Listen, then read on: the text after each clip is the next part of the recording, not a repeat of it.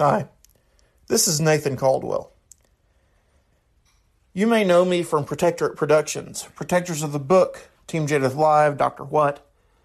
Well, I'm starting a new show. It's called Protectorate Productions Comedy Showcase. You will hear things from classic Team Jadeth Live, some new items, and I'm hoping to get some other podcasters on board by simply asking them if I could use some clips from their shows. Maybe even from shows long ago. Well, jump into the adventure with me, because here we go. Okay, so it's something that happens every once in a while, actually once a year in July. Some people like to get around and celebrate Christmas. I don't know why, but it gives me a great excuse to raid the Christmas folder of my archives, which is full. So, good material. Like this. My name is Gulliver. I sing Christmas song for you. Harold the Archangel sings Christmas songs is what he brings. Jingle bells and silent night, just to whet your appetite. Joyful you can hear him sing. Quail says when a bell rings, an angel gets his wing. Harold the Archangel sings Christmas songs is what he brings. Thank you. That was Nephew Gulliver with a Christmas song. I'm not sure it was correct, but it was definitely a Christmas song. On the first day of Christmas, my true love gave to me a Partridge Family DVD. On the second day of Christmas, my true love gave to me 2 earplugs and a Partridge Family DVD. Well, there's one family that has Christmas all worked out. Listen to Fred Passmore and John Lawhan from sheeplaughscomedyshow.com. Tonight, for the very first time on television, Santa Claus, Rudolph, Frosty, Charlie Brown, and the Little Drummer Boy combine forces to save Christmas from the evil plot of The Grinch, Ebenezer Scrooge, The Abominable Snowman, and Satan. Today I blow Christmas off the calendar. Bring the family together and celebrate the holidays in an explosive fashion. Santa, he blew my shiny red nose off. Starring Arnold Schwarzenegger as Santa Claus. Hasta la vista, Satan. Ho, ho, ho. And Clint Eastwood as Ebenezer Scrooge. Bah, humbug. Punk. It's gonna be a nuclear winter when the star-studded box office blockbuster comes to television for an in-your-face holiday treat. Violent Night. Coming up next on Fox.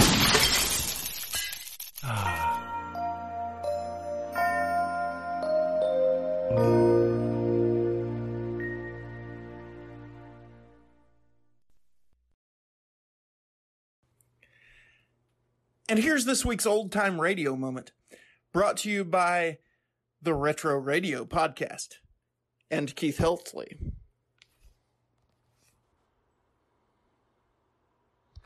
And now, ladies and gentlemen, we present our invited guest, a man who comes to glorify the evening, a comedian. Oh, now, wait a minute, Harry. Try to hold in. Well, I can't hold in, Fred. I just saw him outside, and does he look funny? Yes, ladies and gentlemen, this hilarious chap is... Oh, now, Portland. I saw him in The Wizard of Oz. Oh, boy, is he a wow. Quiet, you two. That guy's a riot. Yes, that's what everybody says, folks. Meet the funniest man in the world, Bert Lahr. Thank you. You're a scream, Mr. Lahr. Well, thanks a lot, everybody, for this boisterous welcome. Well, Bert, you're the funniest man in the world, so I'm going to keep quiet now and just let you get funny. Well, Fred, let's go, Bertie, old boy. Well, this is embarrassing, Fred. I don't know how to tell you. Well, you tell me what, Bert? I don't feel funny. Bert, after that build-up, you don't feel funny. Yeah, it's just one of those things, I guess. I was funny all morning. I had the chambermaid screaming around the hotel. The two I caught. Well, if you were funny around the... I was funny all afternoon. You were? Over in Lindy's, a fly flew in my soup. Yeah? I called the waiter over and said, take this soup spoon and bring me a fly swatter. Did they laugh? Laugh. 20 diners dropped their racing forms. That's what I can't understand, Fred. All day long, you might say, I've been a pixie on the wing, a gay blade, a spontaneous pantaloon. But right now, I don't feel funny. I heard you on Bing Crosby's program, Mr. Lahr, and you were witty. I was brilliant, Portland. Remember that gag I told about the two patients meeting in Mayo's clinic?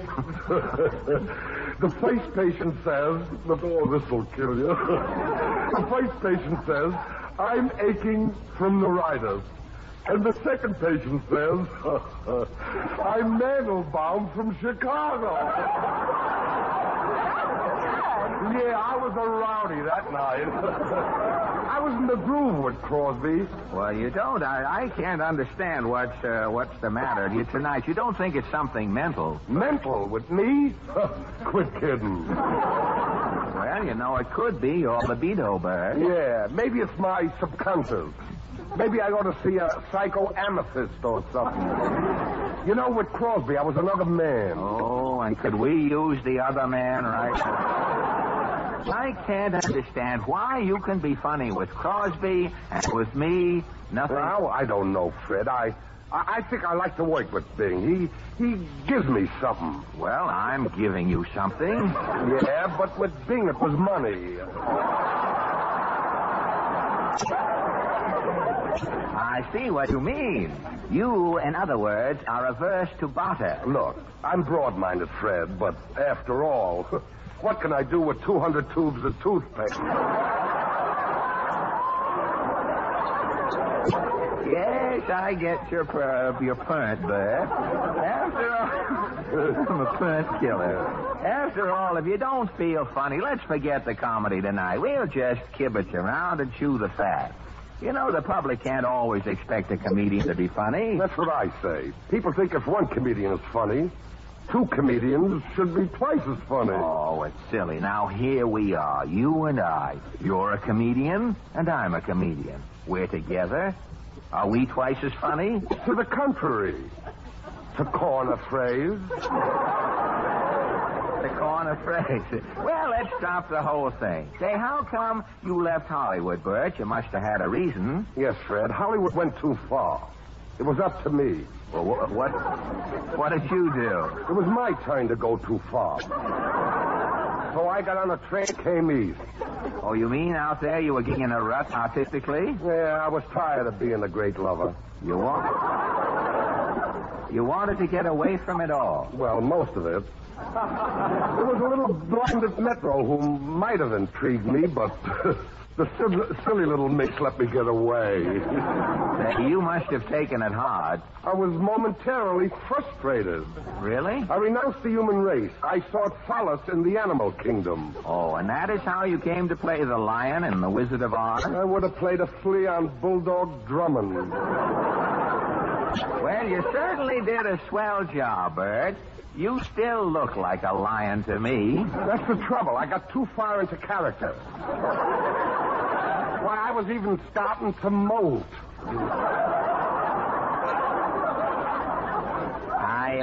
I can tell by the top of your head there. Well, are you continuing your animal characterization? Not me. I'm sick of making a living on all fours. I want to play Ibsen, Chekhov, Odette. You know, one of those parts where I keep sipping cyanide of potassium all through the second act. Well, do you really think you can play one of those serious roles? Why not? What have I got that if John Barrymore had, he'd get rid of right away? Why should a successful comedian want to play tragedy? Oh, I'm a ham at heart, Fred. Give me a pair of spats, a bamboo cane, and a nod from all of Hampton, and I'm in ecstasy. Say, what do you expect to do when you retire, Bert? Oh, I don't know. I may open a small toll bridge or something.